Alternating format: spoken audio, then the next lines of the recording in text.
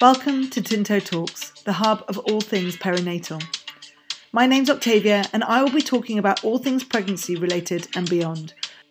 We'll be covering specialist topics from experts in the field and collect a spectrum of real life stories from parents who've been there and done that. Our aim is to offer unbiased, evidence-based information, but also shed light on the joys and challenges of parenthood to support each unique journey. There really is something here for everyone.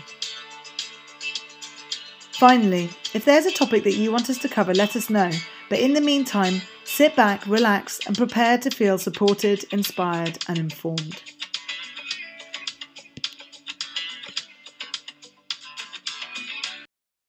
Hi, and welcome to Tinto Talks. My name's Octavia, and I'm the resident physiotherapist. And here we are super lucky today because we've got not only the wonderful Dr. Nina Fuller-Schavel, who is here to talk to us about functional medicine and its role in fertility, but also Dr. Hannah Allen, the co-founder of Tinto, the app, and the reason why we're here today. So welcome both of you. Thank you. Thank you. So I think we should start by just outlining both of your amazing credentials. Nina, you have not only one but two degrees from Cambridge, one in natural science and the other in medicine. And then alongside that, you've done a couple of postgraduate degrees also in personalised nutrition and also integrative medicine, being one of the first cohort of doctors to qualify for that in the UK. And then you also are a health coach and trained in hormonal therapy. And then following 10 years of experience in functional medicine and personalised nutritional therapy, you then set up a synthesis clinic in 2019, which is the first CQC registered clinic in the UK, which has the functional medicine, but also the integrative team as well. And this is focusing on women through every stage and age of their life, looking at gut health, mental health, well-being, hormonal therapy, and also supporting women through the perinatal period. And then alongside all of that, you also like to lecture and are really keen in research to support the functional medicine practice and showcase what it can do. So, and this is all by the age of 35, which is quite remarkable, really. So well done you. And then Hannah, this feels like a game of top trumps here. It's great. You win. Heather, you have got 11 years in the clinical field as well, and worked on a variety of roles, but interestingly did 3 years with Babylon, working in their operational AI team. And then you're currently working as a GP specialising in women's health in West London, and last year set up Tinto, which was aimed to bring together a community of women and also to kind of give a hub of information to support women through motherhood and their journey. Woo! There we go. I think you need a glass of water after that one. Well done. Exhausting. Anyway, so for what we've come here to talk to you today is to talk a bit about functional medicine. So I thought we should just start about explaining what that is. And I thought I would start with a quote from Dr. Mark Hyman, who is the chairman of the Institute of Functional and Integrative Medicine. And he says that conventional medicine is the medicine of what? So what disease have you got and what drug, therefore, do I need to give you to try and help treat it? Whereas functional medicine seeks to find the root cause of the condition. So, of course, you consider what the problem is, but then you go back and ask the whys. So, Nina, can you kind of elaborate on that a little bit? Sure. So I guess I'll start with the question of why and what I do in conventional medicine and think about it. I kind of name it, blame it, and tame it, if that makes sense. So the idea is someone comes in, you go, okay, you've got this disorder with these symptoms, great. Okay, I'm going to name it. This is the diagnosis, and I'm going to give you a drug and go away with it. What the switch is in functional medicine is you ask why. So why this person presenting with these symptoms and why now? Because that's the most important thing you need to know to try and reverse that dysfunction. Because what I think we've become good at conventional medicine, we're fantastic at treating acute disease. But in an age of chronic disease where there's multifactorial influences and you actually develop a disease every day of your life over the period of years, the acute medicine model doesn't work anymore. So putting on a sticky plaster of an antibiotic that we used to use in acute medicine just doesn't work anymore. And that's why people are now coming through life, accumulating more and more diagnoses and more drugs. But no one's asking, why is a person developing all these things? Okay, and can we help actually root it out so the person doesn't go on to 4 anti-diabetic meds plus cholesterol lowering drugs plus X, Y, and Z? So I think for me, the why question is very, very important, because with the why, I can actually help someone back themselves out of dysfunction quicker rather than just putting them on more and more drugs. I think that kind of leads quite nicely onto like the next question, was basically saying that the medical curriculum hasn't really changed over the last half a century. You know, kind of the training has been fairly similar and consistent.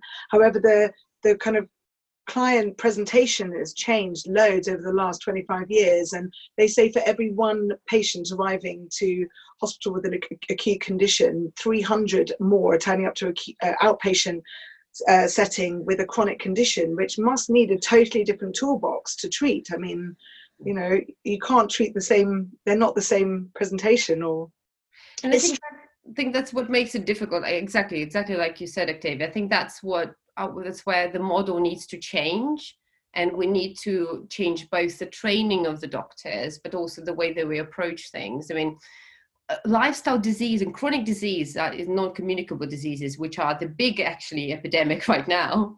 Is the stuff that gets created by the choices we make in our lifestyles and the exposures we have in our life. So to treat them, a drug that's at the end of the pathway doesn't work so effectively, okay? We're waiting for the people to develop all these really serious conditions and then give them medications for it. What we should be doing is really a lot more preventative care, actually putting in lifestyle medicine first, and actually all doctors need to be trained in that. And if I think back to my Cambridge education, or years of medical training, I had 2 hours of nutrition.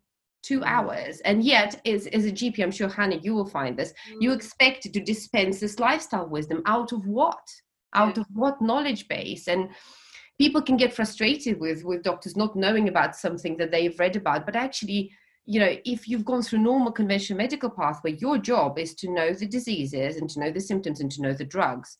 You have not had the training in lifestyle medicine, in nutrition. So that's a tricky bit of it, and we need to align that. I think going forward in the next sort of few decades of medical education, we really need to shift that and make lifestyle medicine the bedrock onto which we put everything else as well. And Nina, just to add to that as well, but I don't know about how you would find in more kind of conventional healthcare settings, but within the sort of infrastructure of a typical GP appointment of 10 minutes, and you know, within this kind of framework that's set up to support and provide healthcare, primary care and secondary care, it must be, I mean, you know, incredibly difficult to be able to actually get to the root cause of why people are coming and how best they can kind of, you know, move forward and feel more satisfied with their lives. And I personally feel like the way that the system is set up at the moment doesn't really support that type of approach, which is why it's increasingly frustrating for patients, but also for healthcare professionals as well. Yeah, no, I'm with you completely. I think I guess if I had to think of my ideal way of working the system is, I would love us to have, obviously, in primary care, longer appointments, because that's the stuff that's really going to help us with patients, but also having that lifestyle medicine embedded in. So when someone comes in, you can actually, instead of just thinking, okay, like what script and what referral can I do? Because quite often in GP, you're firefighting, at least that's what I found. You're just going, right, okay, I've got 10 minutes, quick, right, what's going to kill you? Who do I need to refer you to? And how can I help you? And actually, quite often, you only have time for the first two. Really, what's going to kill you now or very soon, and who can I refer you to help you solve your problem? But actually, ideally, if we had longer consultations and more resources available at our fingertips in on the front line, then we could actually go, you know what, just try these two simple things. And actually, with the lifestyle medicine being embedded in that way in the first point of care, I would then only see really, really complicated cases, because that's the stuff I'm interested in. I'm interested in people who come and see me and they've been to see their GP and a couple of other people, maybe a nutritionist and someone else. And actually that's at the point at which I want to see them. I want them to have done some of the simpler things that are out there. And actually only when they have not been sorted, then I can invest the time to be able to help them with really, really deep root causes. But I think there's lots of stuff that we could be doing at the front line that we don't have the resources or the time to do at the moment. I think maybe do you think that's maybe why often some of these chronic conditions basically are, you're told that there's just no cure for them, like IBS or, polycystic ovary syndrome. You often are just told this is something you're just going to have to live with. Whereas, if you come to a functional medicine practitioner, then they often can either not only just relieve the symptoms, but actually reverse them. And it's just a totally different approach that enables you to have such an impact. And it's impossible to do it in the modern day conventional medicine setting. No, I agree with that completely. And I think and I've seen it in my practice time and time again, where people come from with their GP diagnosis of, say, for example, PCOS or something like that, and you can reverse that. This is not an irreversible thing. And also people assume that one person's PCOS or IBS is the same as the other. Well, the S stands for syndrome. So all it is really a collection of symptoms lumped together, and we decided to call it a specific bucket of stuff. So IBS, it doesn't matter whether you have diarrhea, constipation, alternating bowel habits, so-called IBS. There's no chance that all of these things are caused by the same cause, okay? PCOS, again, there are some people who have specific metabolic abnormalities that are not present in other people with PCOS. So you need to treat the case individually. But yes, absolutely. Now, in the NHS setting, we're always going to be limited by time and resources available, and that's a tricky thing. Yeah. And I was just going to say as well that I think there's also a real lack of continuity of care as well. So if you're coming in and seeing a different locum doctor every time, it's increasingly frustrating from a patient perspective, feeling like you have to go back to square one every time. And it often means a big delay in diagnosis, sometimes years for lots of people. And it often is because of this kind of breakdown of the continuity of care system, and a lack of relevant data presented to the clinician to make an informed call as well, which is where I think kind of technology in the next sort of century or so is going to play a real role in being able to present the most relevant information to the patient and to the doctor at the right time. Especially if you've only got 10 minutes with someone and you're trying to pick up like a caseload or, a wad of notes that thick, it's impossible. Yeah. Yeah. And do you find that you get much resistance from conventional medicine when you're treating somebody alongside? Do you find doctors are happy to share test results, and how do they kind of deal with you when you kind of say, hey, I'm helping out with this patient? I think the reactions vary like anywhere else. Thinking about going into any industry, the reactions to someone or collaborating with someone will vary. If you think about a normal meeting, in the NHS MDT teams that do or don't work, I find that it varies. So some of the time people will just go, okay, well, I'll give you some information. So quite often GPs are very happy to share test results as long as they understand, obviously, they're sharing with the fellow healthcare professionals, so that's absolutely fine. Obviously, the patient goes away and gets those results because it's their information and passes it on to me. So that's, in terms of consent and data protection, all of that stuff is covered. Some people are really interested. So I'm finding a lot there. I've worked with some amazing GPs who are really interested in the approach that I do, because what they see is the complicated cases that have evaded them for years because they haven't had the time to dig into that person, suddenly turning around. I had a case whereby someone, Hashimoto's thyroiditis was really quite bad, but she wasn't able to tolerate levothyroxine because of palpitations, and she ended up with ANA with arrhythmias, basically. But actually, we dug through it. We figured out that actually it was a small intestinal bacterial overgrowth and histamine issues. And once we've got that sorted, actually, her Hashimoto's antibodies have dropped, and her TSH was pretty much nearly normal after SIBO treatment and doing some of that. So seeing this result, the GP was like, what's all this stuff about? And so I'm very happy to share information. I'll send papers from PubMed, because I think the more people think that way, the more people think about why this complex patient keeps representing, the more we can actually save ourselves money in the long run, I think, if we practice the medicine of why a bit more, because we're not then getting people represented with IBS. So sometimes what I see in that case is also the revolving door with the colonoscopies. So you have the revolving door of GP, gastro, back to GP, and that sort of thing. And actually, if you do some proper gut work for 3 to 6 months, you don't have to have the representation. You don't have to go around the houses anymore. And you can save the NHS and yourself a lot of money and time and grief, really.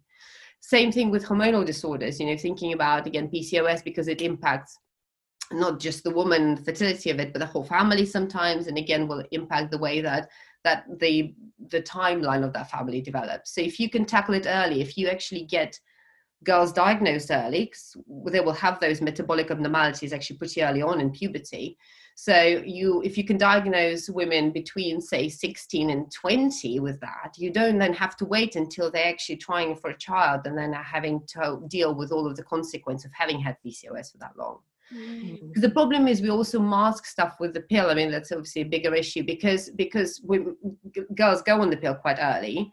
You can actually mask PCOS and manifestations of hormonal disorders, but because of using the pill, it's not until later you can go, I'm going to go off the pill and get pregnant. And then you go, oh, hold on a second. This isn't the way it's supposed to work. And that's when it all starts getting unmasked. So if we're a bit more vigilant and if we treat the root cause, I think both women and families don't have to suffer.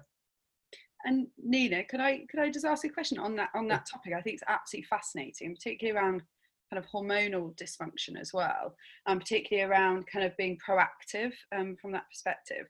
And I was just wondering what your experience is around kind of subfertility and infertility, and the kind of approaches that you can take. Obviously, it can be an incredibly emotional time for couples to go through these types of life events, and I think your approach is really, really innovative and different, and I would just love to understand a little bit more, what types of approaches you would take and how you would work with couples to kind of learn about them a bit better and help them through it. Sure.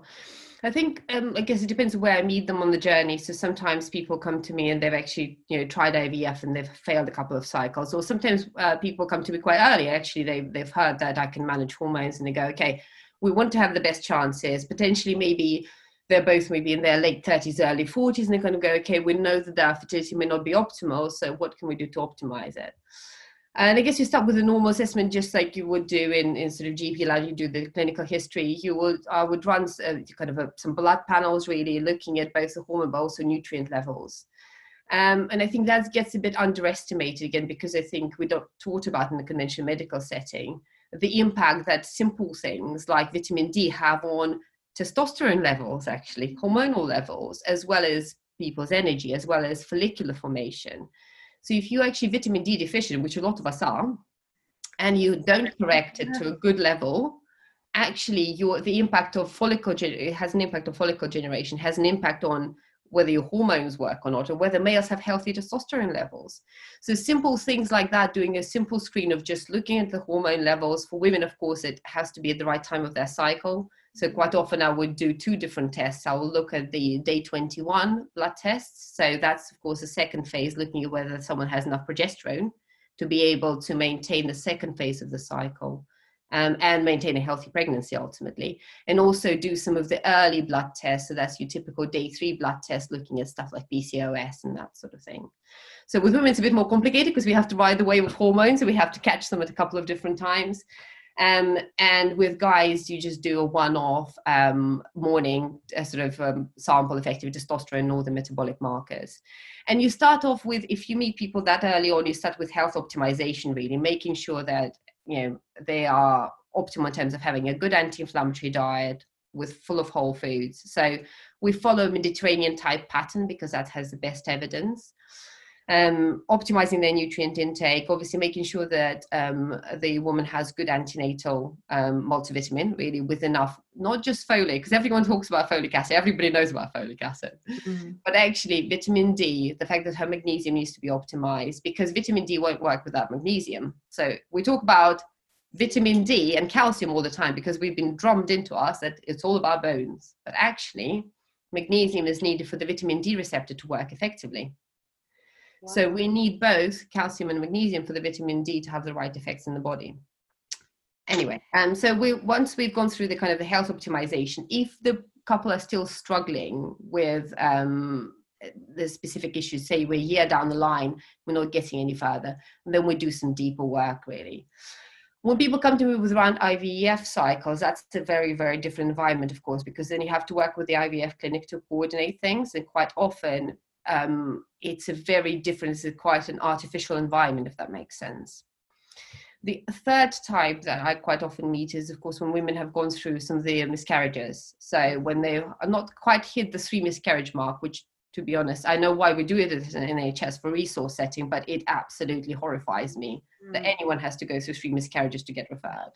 It's like we don't wait for 3 car accidents for someone to get referred to orthopedics, but we're perfectly happy to let a woman lose her baby 3 times before we refer to someone, which is ridiculous.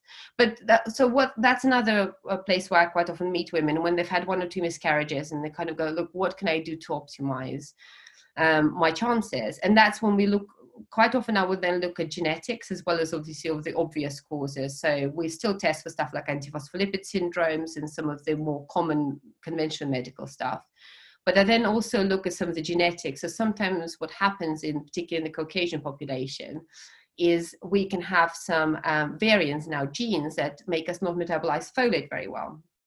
And not in everybody, but in some women, it can be related to an increased risk of miscarriage. So just by actually giving, instead of folic acid or folate, giving a different type of folate called methylfolate, you can bypass that step and you can improve someone's chances. Amazing. So it's actually quite a simple step. And that's why, in a way, I have to say, normally when women come to me and they're looking to get pregnant, I will put them on methylfolate straight up, because actually all I've done is bypass that step and given them a more active thing that doesn't have any known side effects at low doses. So I just bypass that step anyway.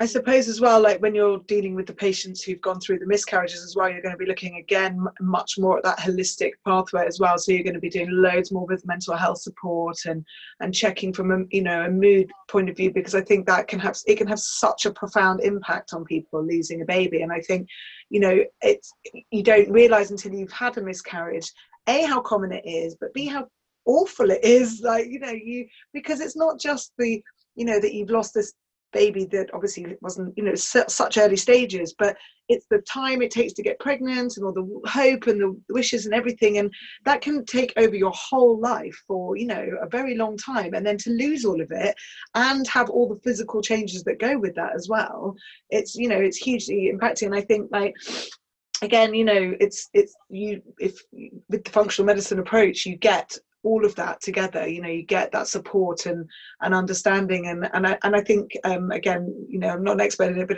the stress can have a real impact on your hormone level again, can't it? So absolutely. Which can then make it harder to get pregnant again, is that right? Yeah, absolutely. No, absolutely, because, and actually that's one of the impacts that we are definitely seeing chronic stress have, because chronic stress and chronically elevated cortisol levels, even within the kind of high normal range, not the Cushing's disease, not that really pathological range, but that can have an impact on women's insulin resistance. So again, it can have an impact in terms of giving you a PCOS type syndrome, can have an impact on actually whether you're menstruating regularly. And quite interesting, if we're thinking about what's happened more recently with kind of the lockdown stress, women's cycles have changed. They might have found actually their periods are not the same that they used to be, because actually the stress and the anxieties that come with it actually has changed the way that their hormones are flowing through the cycle. So yeah, absolutely. And I think what we tend to do, what I like about functional integrative medicine, is the integrative bit is really incorporating the whole team. And that's why I've set up the clinic, and I just kind of was like, one woman band, I'm like, that's fine. I enjoy doing this. But really, it's when the woman or the couple is wrapped in a whole team that really you can see some really profound changes. Because the other thing I think that then happens, it can be quite isolating, for example, during, after a miscarriage for the woman. And actually quite often the partner might really want to help, but they just have no clue how. They have no idea what's going on. What can they do? And they're probably treading on eggshells, just thinking about what they can say or do. But equally, the men go through a really rough ride as well. Like, they also lose a baby and a dream, so it's not just the woman who's got, and being so helpless must be really, mean, looking at men in the kind of traditional protective role, you know, they're helpless and they can't help. So it must be very challenging for a man to support a woman through that for many reasons.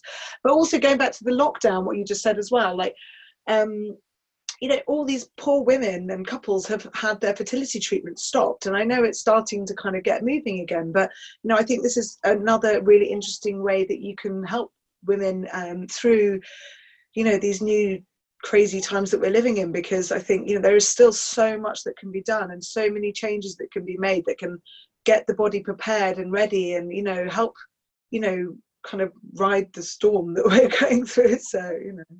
No, we see that actually. Another thing is that we're not often aware of the trials, but there have been studies done that show actually nutritional optimization and normalizing some of the metabolic parameters and certain hormonal disorders have a big impact on fertility and successful pregnancies and pregnancies carried to term. So absolutely, I think there's always stuff you can do. It's about just, you know, even if you can't go for IVF right now or you're further down the list, there's a whole ton of stuff that you can prepare yourself with. The other thing that I'd like to say is quite often, depending on the pathways, IVF can get jumped to as well fairly quickly. Sometimes it depends, obviously, if you fit the criteria for referral. Sometimes it's a really long road and sometimes it can come around fairly quickly. But I'd urge people to explore other methods as well. So I think if you can optimize your nutritional status, if you can make sure that you're having regular cycles, if you can make sure that your partner's also being checked out, because let's not forget the man in the equation, then actually we can possibly avoid going through the IVF cycle anyway. And they're traumatic things, you know. I've had people go through them, and the injections, the mood swings that come with having that amount of hormones circulating around, and the weight of whether it's going to take or not. You know, it's really, really hard. It's a huge roller coaster in and of itself. Sorry, no, I was going to say, but also if you make all of those changes, they're going to have a huge impact on your life generally. I mean, you know, like reducing your weight, reducing the chance of getting diabetes, of cholesterol, you know, high blood pressure. And then I think if you do have an undiagnosed polycystic ovary syndrome, it can apparently lead to an increased risk of endometrial cancer as well. So there's some links. So I think, you know, it's having that whole lifestyle change and just putting your body, whether you're trying to get pregnant or not, you know, into a much better position, really. And I think there's also been this, I think there's almost a little bit of a myth that we're meant to suffer. The women are meant to suffer through their cycles. I'm like, no, that is not normal. We are not meant to suffer. And actually, if you are suffering really badly, if it's not just a bit of grumpiness before your period, if you're properly having proper pain, if your period puts you in bed, or if your second half of the cycle is so bad you turn into a mad person, and I say that from experience, so don't worry. But if you are suffering that is not normal, that needs to be checked out, needs to be sorted, because what you don't want to do is leave it, because the longer you leave it, obviously the more chance all of this has to embed itself, and then, like you said, you have unintended consequences of having run with a hormonal imbalance for a lot of your life. So no, it's not normal to suffer, honestly. It really isn't. Yeah, lots of things with women are often normalized, like incontinence and you know, pain during pregnancy. It's just like, it's fine, it's normal. It's like, it's not normal. There are things out there that can help you. You just need to know where to look.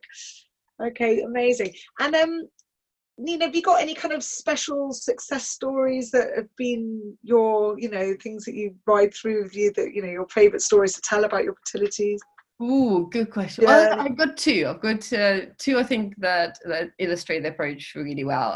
The first one was actually, it was a woman who came to me for IBS, and she kind of had a PCOS as almost a sideline. And because she wasn't aware that kind of our approach could help with that necessarily, and she was going, okay, we're going to try for a baby. I'm not sure if you can help with that, but I've heard you were really good with the gut. So I was like, okay, fine.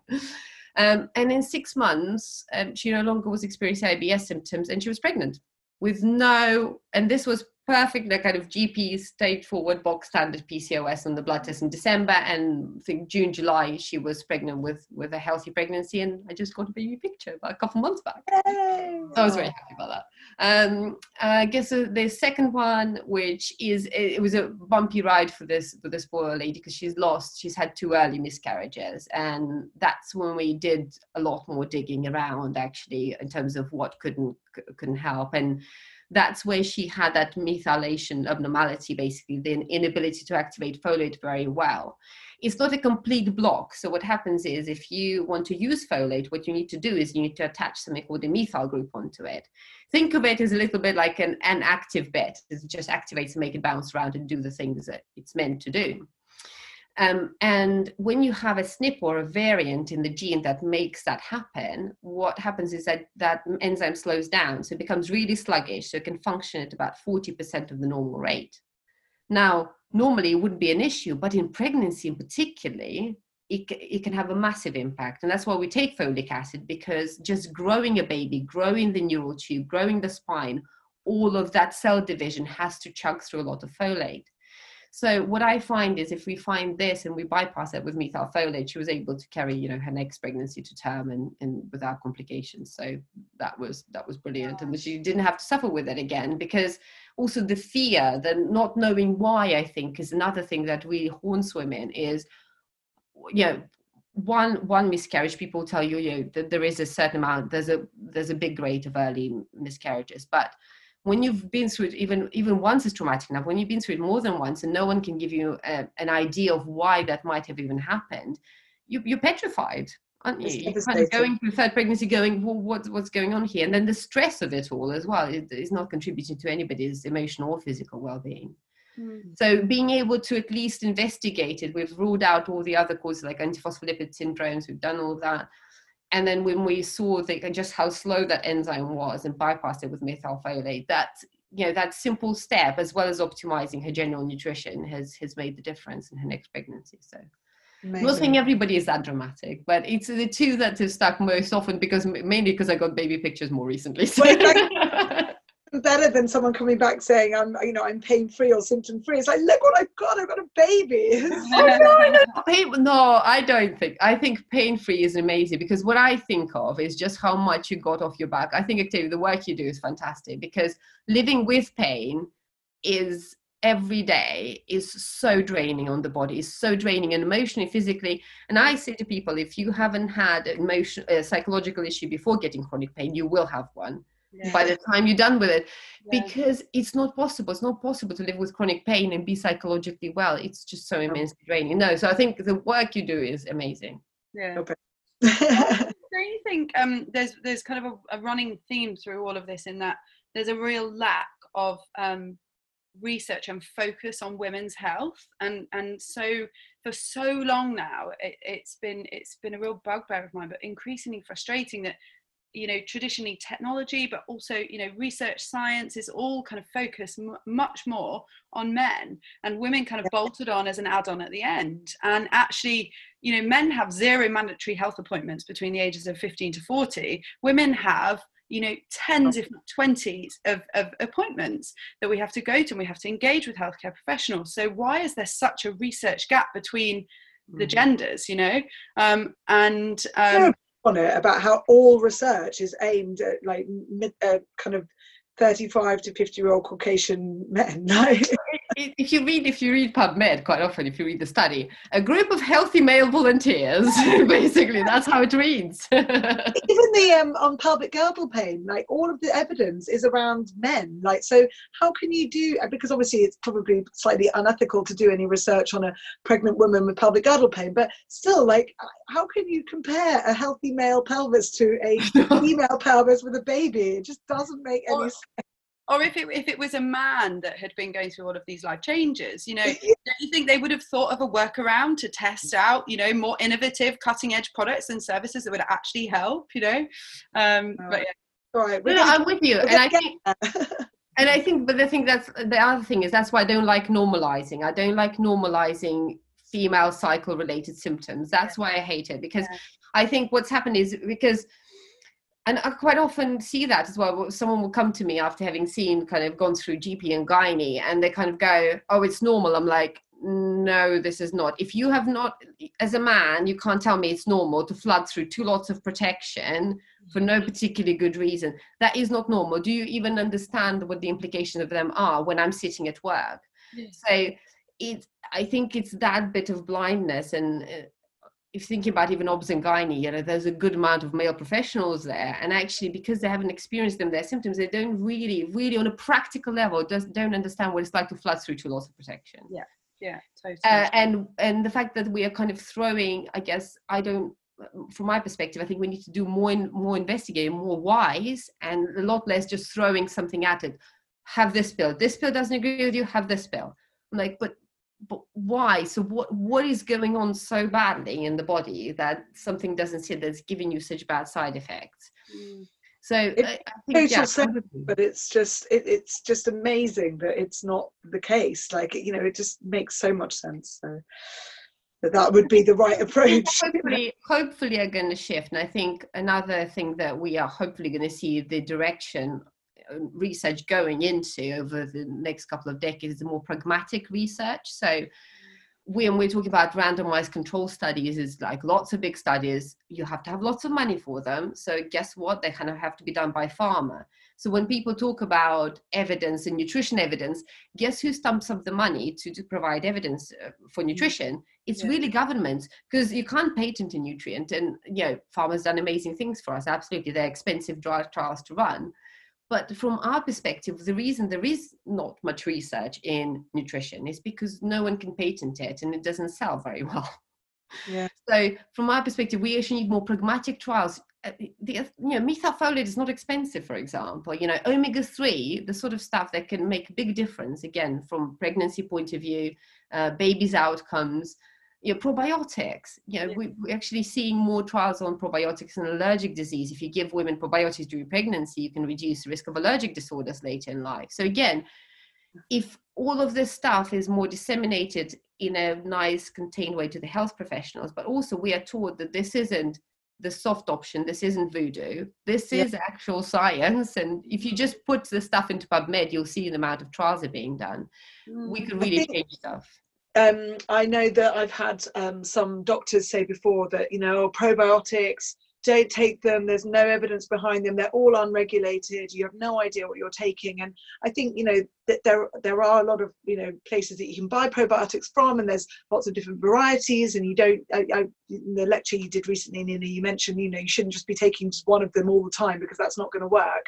So, it's not just as simple as taking probiotics, but I think it's just getting that understanding through. And hopefully the more that people see the benefits that, nutrition, mental health, all these different things, and it becomes more normalized, that people will start to kind of have better understanding of it all. But I think, it needs to be filtered through to the NHS or at least our general medical practitioners, because they're the people who probably see most of the patients, and it's getting that information out there that there are other alternatives and better ones, and even just like the simple things like what you put into your body, it just makes so much sense, But I think like you said, it is, but also I think the onus very much needs to be on giving information to us as people who care about our own health, because we do need, from my perspective, I think you are the expert of your own body ultimately, in terms of no one can tell you how you feel. And again, that's where the symptom dismissal I'm not a fan of, because symptoms are just a way of your body telling you something isn't right, okay? Even if it doesn't make sense to someone else, you can't dismiss what someone is feeling, because that's what they're feeling in their body. But I think we need to become experts of our own bodies, our experts in terms of just even simple things like, Dr. Chatterjee, I love his 4 pillars. It's a great stuff to hang your stuff around. If you know how to eat well, move well, sleep well, and relax and do something for stress management, that stuff makes huge changes. We wouldn't see half the chronic disease we do right now if we did those things. But the other thing I think we have to consider is how much confusion there is out there, particularly in the media, around what's a balanced diet. If you ask a healthcare professional, you ask some of our GFU friends or medical consultants, what's a balanced diet? And you're going to get hundreds of different answers. If you go onto the NHS website of what is a balanced diet, there's the pyramid still with carbohydrates at the bottom is huge, and I think it's just, even I know that, and I know nothing about nutrition. So that's concerning, and that probably stems back to that, few hours of nutritional training that you had at uni, it's crazy. And I think, yeah, it's building that it's the emphasis now going into it. And even from, again, gut health, I think, even from what I know as well, like the evidence is still right at the early stages, and that people are only just starting to take an interest in it from a medical point of view, rather than just it being the sideline of like nutritional therapy. It's now like, oh right, the gut is actually rather important and has a huge impact on our well-being, you know. And actually, the other thing that's quite interesting, by the way, because we were talking about PCOS earlier, the fascinating thing that we are now seeing research coming out that microbiomes in women with PCOS are different to women without PCOS. And what we are thinking now, and certainly Tim Spector, the one of the main microbiome researchers in London, he talks about a lot. The fact that you can take identical twins and you can feed them an identical meal, and their insulin responses, their blood glucose regulation will be different depending on their microbiome. So it's not genetics, it's not the meal, it's how your microbiome dictates the way that meal is metabolized. And that's fascinating stuff. Is that another? What's that? How do you get the microbiome if they were twins? Like, is that the environment and all that sort of stuff? Yeah, it's environment. It's obviously it's where you're born. So of course, whether you have a C-section or vaginal birth will affect your microbiome. How you're fed, so breastfed versus bottle fed, or some of the elemental formulas. What you eat on a daily basis, what antibiotics you've taken, what PPIs you've taken, all the omeprazoles and lansoprazole that we prescribe will affect your microbiome. So a gut upset, if you go through an episode of bad gastroenteritis, actually, that changes your microbiome. Yeah. And in some cases, quite irreversibly, and we have a phenomenon of post-infectious IBS that goes on with that. So I think that, but it's fascinating that actually what they found, they to compare the PCOS and non-PCOS women, and they actually found that their insulin regulation was actually correlated with how dysbiotic, the imbalance their gut flora was. So it's fascinating because, again, for me, I work on the gut quite a lot anyway, but we're now figuring out that obviously the gut communicates with so many different systems in our body, from hormones to brain. You've got the gut-brain axis to your liver and the way that metabolizes things. For example, the other thing that quite often we don't get taught as a healthcare professional is that estrogen actually doesn't just get made and then goes poof magically out into the air. Our liver has to detoxify it. It has to eliminate it from the body to be able to regulate and have the up and down cycles that we have. So you actually need to go through 2 phases of detoxification in the liver. Your liver needs to be working well to be able to eliminate estrogen effectively. Then the estrogen gets in the gut, and then your gut bacteria decide whether to send it back around your circulation. Wow. So your gut bacteria can actually decide how much circulating estrogen to give back to you. So they can actually go, I don't want to detoxify this, I'm just going to send it back. So there's a really interesting ecological relationship. And I think the reason I got attracted to functional medicine really is because I'm originally a scientist. So I think of people as systems. I don't think of people as silos with diagnostic labels. Yeah. I think of the whole physiology as a system, and you kind of go, okay, right. So how do you nudge that physiology back into its normal shape? What do you have to balance to try and bring the person to the best health possible? Yeah. And I think you probably agree with me, Hannah, that we've become a lot more about what disease we fix or what kind of quick fix we can achieve rather than actually bringing a person to health. Yeah. We go, what can I do to make you less diseased?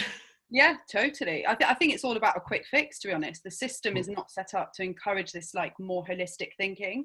Yeah. And it's really interesting you say about your approach, because that's one of the things we say at Tinto is about, you know, we're not just talking about someone's ovaries, or we're not just talking about someone's brain or their, you know, skin or whatever else it is in isolation.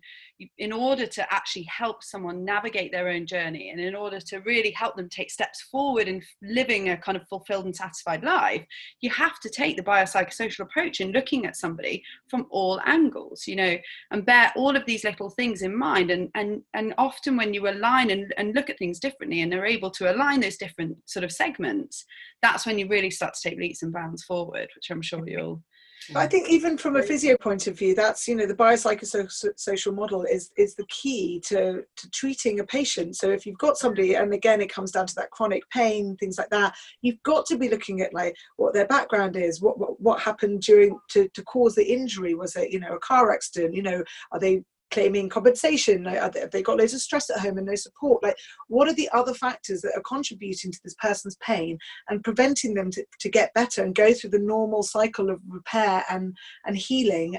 Because most, injuries should get better after 6 to 8 weeks to 3 months, you know, and then if they haven't, then there's a problem in the healing process, and that's not just your muscle sprain or bone fracture anymore. Then there's a whole new host of things going on that are impacting it, and you've got to affect those to then make the change. And you've then got to also train and educate the person and get them on board with whatever it is you're telling them to do, because they have to be part of that healing process as well. It's not just, you know, you going in there giving them a massage or manipulating them or giving them an exercise to do. They've got to own it themselves. Yeah.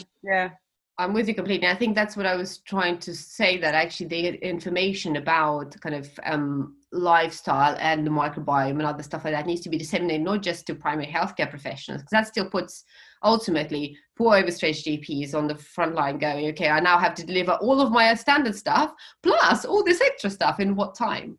Yeah, there's no time to do it. It has to be, but it also has to come from you. And that's why I think getting to be an expert of your own health, and also filtering information really carefully, going, okay, right, if I'm going to listen to something about nutrition, I'm going to listen to some random person, am I going to listen to a doctor, to a qualified nutritionist, to someone who knows what they're talking about?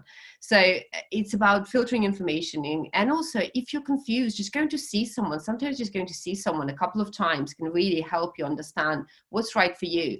Because I think the greatest big fallacy out there is that there is one diet that fits everyone. There isn't. I can tell you that.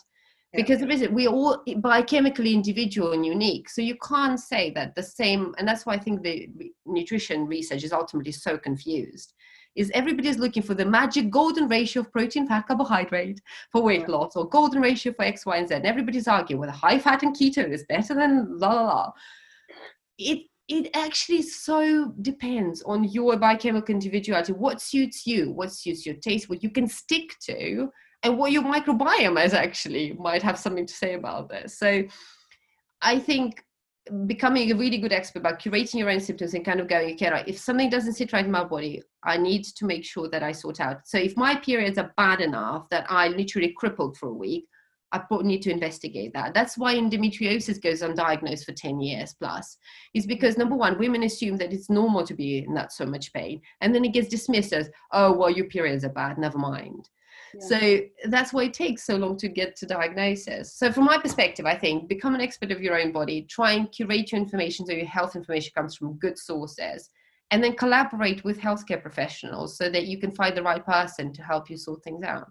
Yeah. And if you, I mean, this kind of leads quite nicely on, if you were, we'll put this in like the show notes at the end, but if you were to kind of, what resources and where would you send people if they're looking for support with fertility in their fertility journey, but also for functional medicine? Like, where's the best place to find your local functional medicine practitioner, or how do they find you? Sure. So Institute of Functional Medicine has a whole directory of people, and obviously they're an American-based organization, but they have plenty of people who are trained over here. You have to be aware, not everybody in functional medicine is a doctor. So I know it says the word medicine, but actually functional medicine, because it was nutritionally based, has been picked up by nutrition professionals far more than it has been by doctors so far in the UK. It's a very different situation in America, where it's very much the other way around. So IFM, if you go into ifm.org, it should have some of the information about practitioners and what the approach is all about. And I can certainly put in some resources on show notes. So I can put in something like a phytonutrient guide, which just talks about the importance of different columns in terms of the antioxidants they provide and what they can do for your microbiome and your hormones and all sorts of other things. And I can also just give you some of the other handouts that we've got that might help people. Okay. Thank you. I feel like we could actually talk forever. We might have to get We probably could talk forever, yes. We'll have to series. Yeah, exactly. But we are going to have to wrap it up. So I'm going to say thank you so much, Dr. Nina and Dr. Hannah, for joining us today. It's been so amazing hearing all the wonderful things that functional medicine has to offer. And I think that we're all definitely moving towards a much more holistic approach, especially during this crazy time that we're living in. And I think finding the root cause to a condition, again, just makes total sense to me. And I guess finding whatever your end goal is, nourishing the body and the mind, is a really good starting point. So hopefully people will start to go forward and look for some alternative or just different ways of helping themselves moving forwards. So thank you so much. Thank you. Well done. Bye.